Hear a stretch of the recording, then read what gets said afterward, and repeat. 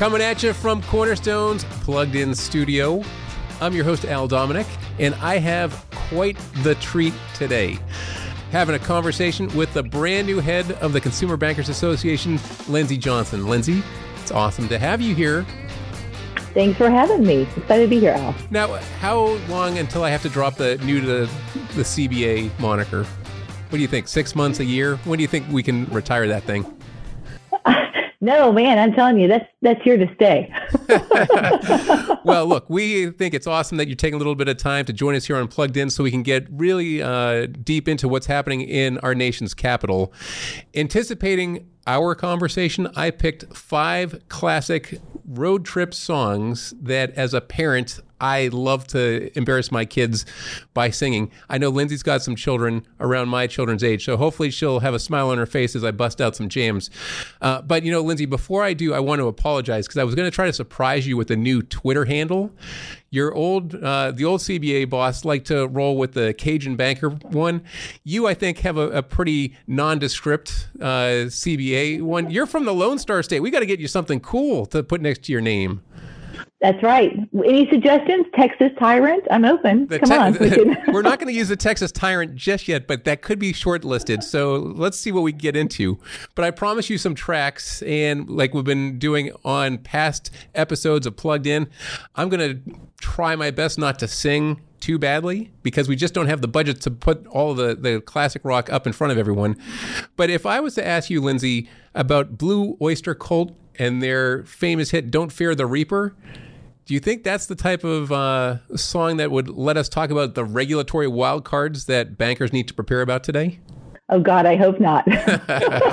But honestly, there's a lot of wild cards that we should be expecting. So that may actually be somewhat appropriate. Well, maybe we'll hum it together some other time. But, you know, let's kind of think about what's happening in the regulatory world. In my head, I think about payments, M&A, consumer protection, cybersecurity, cyber regulations. There's a whole long list that we could get into. Could we just start at the top? The payment space, that's demanding time and attention. What are you seeing right now? Yeah, I mean, look, a lot of kind of wild cards in this space. Everybody's focused on payments. One, just the future of payments and what that looks like. But we know that there's going to be a lot of focus and attention from the CFPB on fees generally. So just credit card late fees is a big issue. Obviously, we've already had to contend on the legislative front with Durbin-Marshall, which, you know, goes to the same issue that we saw with the original Durbin Amendment for debit cards, for credit cards. So there's going to be a lot of focus on that space. And then something that CBA has been spending a lot of time on is P2P transactions and the P2P networks and the future of those networks. A lot of attention has been given to the fraud on those networks and what that really kind of is going to lead to from a regulatory perspective, and could the CFPB take action on Reg E? So a lot of discussion around that, and then the future of payments, whether it's FedNow and obviously some of the other conversations are front and center for our members. Yeah, there's some sad math that bankers are going to have to do potentially next June, July. And, when I think about the regulatory landscape that we're in, it continues to shift. Talk a little bit about, the midterm elections. Now that they're behind us, all the ads mercifully are going to stop, inundating us in the morning. But there's some new things that we're going to have to think about as an industry. What are your key takeaways? Yeah, well, talk about a wild card, right? I mean, once again, elections kind of take twists and turns and give some surprises to a lot of different folks. But I think that what we do know is that you're going to have a much more closely divided Congress. It's going to be a lot harder to get some things done. But on the Republican side, on the House, there's going to be a lot of focus on crypto, on fintech. You've got, a new House Financial Services chairman who is very interested in those topics, who has already signaled that he's willing to have a bill on stablecoin. So a lot of focus on that and that piece. I think he's got alignment with Treasury, interestingly enough, probably more alignment there than he's got with the Senate banking lead, Sherrod Brown. And so, we're focused in that space. We're really thinking about what's the future of stablecoin, of central bank digital currency. Obviously, again, sort of on the regulatory side, we know that FedNow is coming, and we're helping our members kind of think through the right questions and how to be prepared for FedNow. So when they roll out FedNow and what that pilot looks like. So a lot coming down the pike, and the election, yes, we have more certainty than we did 2 weeks ago, but a lot of uncertainty in terms of how do those two agendas kind of align and what's that going to look like going forward for banks. And you talk about uncertainty. The massive blow up of crypto exchanges has really put a massive damper on the enthusiasm people had for crypto. What I find interesting is the underlying blockchain technology still has some real robust capabilities that I think folks could spend more time looking at and learning about. Because if you think of the crypto as a token that is essentially a proof of concept, it shows that there are some new rails potentially being developed that could make settlement that much faster, that could have real profound implication on authentication and identification, which are two issues that you touched on earlier. I think the regulatory space, there's a lot of people that are going to be banging elbows trying to say, hey, this is my seat at the table. I've got a voice. Is it difficult to make sense on at least the crypto front of all the different players that are trying to claim jurisdiction on who makes the ultimate call? Yeah. Well, part of it's just a sexy issue, right? And part of it is you don't want to be caught with holding the bag or looking like you were behind the eight ball. And obviously, I think so many of the regulatory agencies right now are all really concerned that they are going to look foolish if there's not been some kind of regulatory apparatus and regime and oversight over some of these firms. But on the banking side, we continue to say that this is really the opportune time for banks to really lead in this discussion, because a lot of what's happened in the crypto space is kind of banking 101. It's business 101. It's the fundamentals, right? It's asset liability mismanagement. It's kind of not just running the business as it should be. But to your point, some of the fundamentals of blockchain, for example, there are use cases. And I think you see a lot of banks looking at what are the use cases and how are we ultimately going to benefit our customers by some of this new technology. And I'd say that there's kind of three different flavors of where banks are. Some banks are in the very beginning stages and just trying to understand what is this. Many banks, I'd say the vast majority, especially of our banks, are in this space of testing it out. They've got entire divisions kind of focused on this and the future of this and how they can actually, use it to benefit their customers. And then there are those banks who are all in and really kind of, trying to drive the train a bit and lead that conversation and really see it as the future. So we've seen a different kind of variety, but I would say most of the banks are in this space of trying to figure it out. CBA just started a working group on digital payments and really focus on things like stablecoin and CBDC, because we see the Fed, the New York Fed, others, obviously making some big movements here. Well, as you're talking, this is just a great reminder that banking isn't boring. So maybe that's a Twitter handle that you could use. Banking isn't boring. Care of the CBA. But, talking about not looking foolish, that's something I really worry about. Again, as a parent, I find myself looking foolish unexpectedly at times that I will not share on this pod, but maybe some other time we can get into it. But thinking about the pressures that people face and really small business trends we're making note of, I think it's good if we, kind of keep Queen and David Bowie in the back of our head. So Under Pressure seems to be a song fitting for small businesses across this country in particular. Is there anything that the CBA is paying close attention to when it comes to the small business community? Oh, absolutely. Small businesses, look, they're the bread and butter of the economy. CBA member banks actually make about 45% of all small business loans in the country. So heavily invested. We led through the pandemic with PPP funds, funding over half of those PPP loans. So very invested. We want to see small business kind of make it through this next phase of the economy. And we really think our banks are well positioned to help them do that. So, there is, again, credit application volumes continue to remain robust. We, see very strong performance. So delinquencies and charge-offs and things of that nature continue to be historically low, better than even 2018, 2019 levels.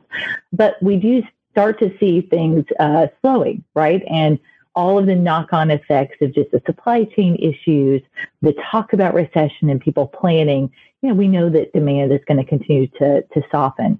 So our folks are really thinking as that partner of small business and thinking about what are going to be their needs going forward, really trying to help them kind of forecast out. And then also, as small businesses are having those same challenges as the rest of the business world, moving to digitization, how do they become, better at what they do? And banks are becoming a greater partner in all of those different areas, really helping them think about their expense management and their talent management, all those different ways that a bank actually through their own platforms can serve small businesses. So I think that, there's a huge opportunity for banks to continue to serve the unique needs of small businesses.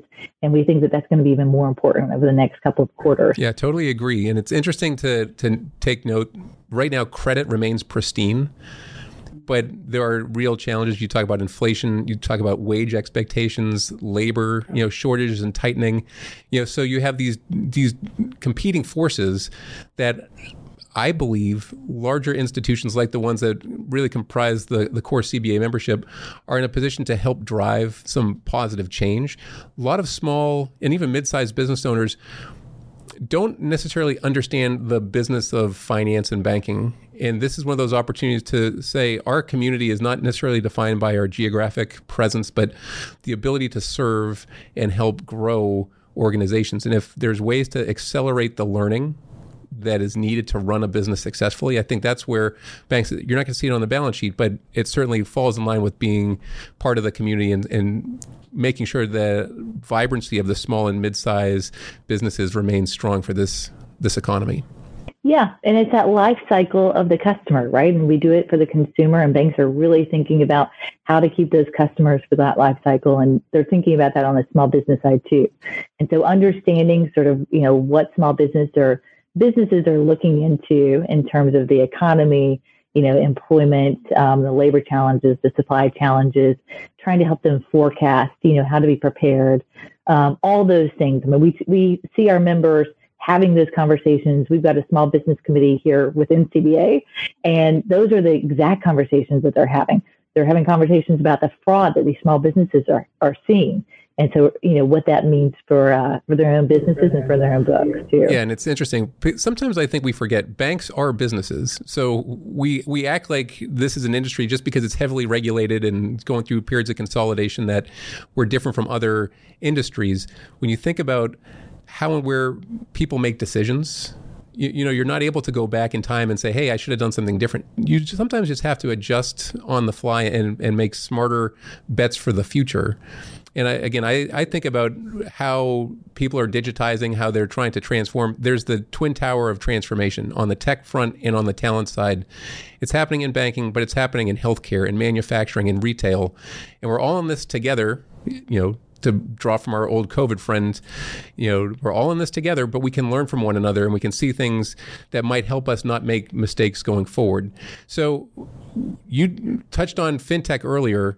I'm an unabashed fan of the friendly fintechs that are helping to move this industry forward. I'm a little suspect on the ones that are trying to displace, if not disrupt, the banking industry, because this is a massively important sector in the global economy. So I'm going to use the Rolling Stone sympathy for the devil to talk about some of the not so friendly fintechs. I don't want banks to take the victory lap because their valuations are down and they're having some challenges, but let's talk a little bit about the fintech space in a competitive way. Again, you've got a number of great banks that are pushing forward, that are trying to digitize in places that are formerly analog, but they're dealing with some of these fintechs that don't have the same, I'll call it business DNA around risk, compliance, regulatory expectations. How do you think about the non-friendly fintechs today? Well, so a couple of different, categories I put the non-friendly fintechs in.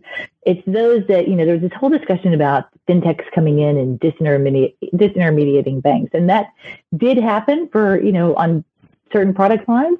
But I think by and large, what we see now is it's really important to have access to deposits and other sources of funding.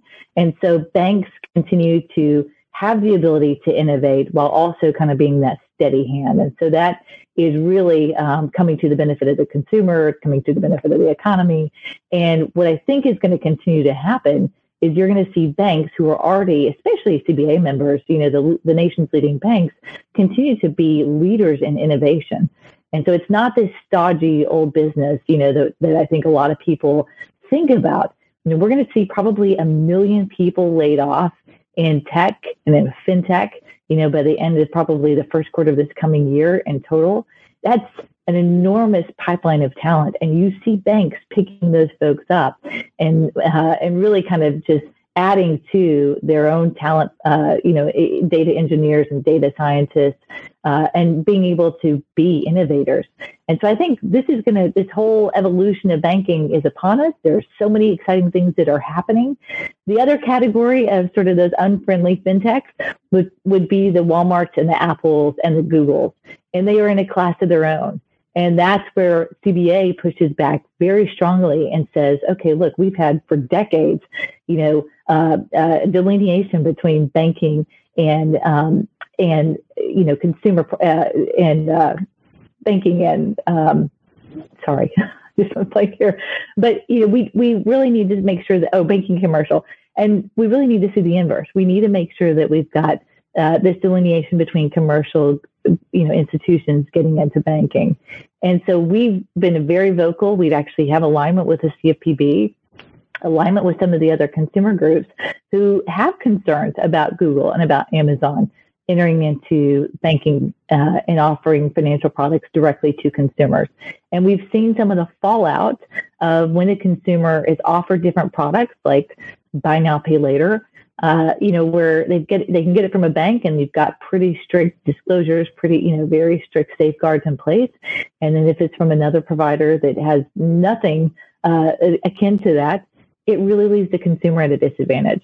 So we continue to really have some concerns about just that unlevel playing field and have real concerns about some of those behemoth tech companies coming into the space. Well, what's interesting, you bring up Walmart. Walmart for years was, thrown up as the big competitive force that was going to truly disrupt banking, because people thought about the branch network and they equated it to the Walmart, physical experience. I think it's interesting that Walmart has re-entered the mix, not because of their physical, presence, but because of the acquisitions they're making, the types of talent that they're trying to bring in. Thinking about data and how they're able to look at their customers' spending behavior and using that to model off decisions. I mean, there's some really sophisticated things happening in the world of data and analytics.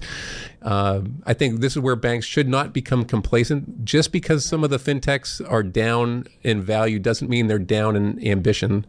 And I think there is a natural opportunity to say, okay, your business model used to be valued at X because you were masquerading as a SaaS business, when in reality, maybe you were just a lending, front. That doesn't change the fact you were a great marketer. You were able to acquire customers. So we can talk about how much it was to acquire the customer, but you were able to do something that banks were sleeping on. I wouldn't get so, again, complacent that the fintech space is gone. I think there's more that's going to be coming up. We've got to continue to learn. We've got to continue to partner with one another. But yours is a good point. There are some kind of competitive forces that are out there. Their names are familiar, but you shouldn't assume you know everything that they're doing right now. Right. A lot happening in that space, and the way that they're coming about it is not the way that we were, 10 years ago worried about. I think my biggest fear is, for a Walmart, for an Amazon, they don't have to go out and build their customer base. They've got the customer. So it's front and center for them. And so we just want to make sure that we're kind of thinking about, how quickly can they move to market? What does that look like? Couldn't agree with your point about the partnership between banks and fintechs. I really don't see it as much as adversarial, as nearly as much as I think, we've thought about it in the past. I think that there are, yes, there are areas where in the personal loan segment, they're like 60% of all personal loans now, which go into fintechs. But there's a lot more partnerships that are occurring, and you see a lot more banks buying fintechs. You see fintechs buying banks. We see SoFi. We see Lending Club. I mean, I think you're going to see more of that. So I think it's going to continue to be this evolution of really understanding sort of where they can leverage each other and see more of that partnership occur. Yeah. And Lindsey, as you're saying this, I'm geeking out on the music side. I'm just thinking about Tom Petty and his song Wildflowers, because that's kind of the image that I have, which is we've got this really, massive world in front of us, and there's some things that are growing up that aren't expected, but they're going to bear some pretty beautiful results. So finding a way to have a level playing field, I think, is so important on the regulatory front. I had a chance to spend a little bit of my early career with the former chairman of the FDIC, Bill Seidman. And Mr. Seidman was fond of a number of tricks of phrase. But one that's always stood out to me is, from a regulatory standpoint, if they're doing their job correctly, they essentially are like a boxing official. You got two combatants in the ring, and they should be allowed to slug it out, provided that they're hitting above the belt. It's when things start to get sideways or you're out of the ring, that's where the regulators have to bring you back in to make sure it's a fair fight. And so what I'm excited about for Washington as we move forward are finding more people that can be pragmatic and understand that competition and capitalism are bedrocks of this country. And the regulatory bodies have opportunities to encourage behavior, not necessarily punish behavior. Right. So yeah, I'll get off my soapbox on this one. Fully agree. I'll get off my soapbox because I got one last song for you. It's by Warren G, and it's basically "You Can't Be Any Geek Off the Street." And this is from regulators. And the reason I'm bringing that up is, you're no geek off the street coming in to lead the CBA. You've got a really cool background and have a lot of people who are pulling for you and are excited for you to really take the CBA forward. So how can bankers better engage with you and your team in the coming months? Man, well, it is an exciting time to be a banker. It's a really exciting time to be joining CBA. And, I took this helm of CBA about 4 months ago. It's a 100-year-old organization, and it's done phenomenal things focused in the consumer retail space. But there is so much there's so much more that we are aiming to do. And so, some of the issues that are front and center for the industry in terms of the future of banking and what that looks like, the future of payments, we are really focusing in on those issues, really trying to shape how the regulatory and the agencies and the policymakers are thinking about those issues. And, issues like 1033 and 1071 that, again, are front and center and all things kind of CFPB. We really work through our 14 committees. These are typically the heads of these different business segments that sit on our committees, and they drive our analysis, they drive our advocacy and our communication, our messaging. And so I would encourage, the bankers that are members to continue to do what they do. They engage and they're incredibly vocal through our different committees.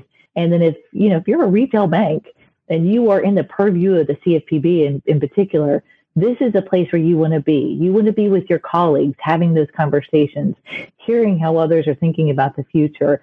And now you can attest to this better than anybody. Banks are thinking about it in a lot of different ways right now. It depends how the bank that you talk to, how their strategic focus is, and really what they're thinking is the future of banking and how quickly they're moving to get there. And so just a lot of learning and a lot of that collaboration and discussion happens within CBA. And I think it's really important to have that ability to convene these bankers and to have those conversations, and then ultimately to shape, the regulatory and the operating environment here in DC. Yeah, it's a really interesting time. It's a wonderful organization. Get behind it. Check out what Lindsey's doing. They've got an incredible event called CBA Live. I think that's going to be where, Las Vegas this year? Las Vegas. That's right. March 27th to the 29th. Well, we'll bust out some Elvis Presley for that one. And Viva Las Vegas. And thank you to Lindsey. This has been awesome. I'm Al Dominick. We appreciate everyone getting plugged in with Cornerstone Advisors today.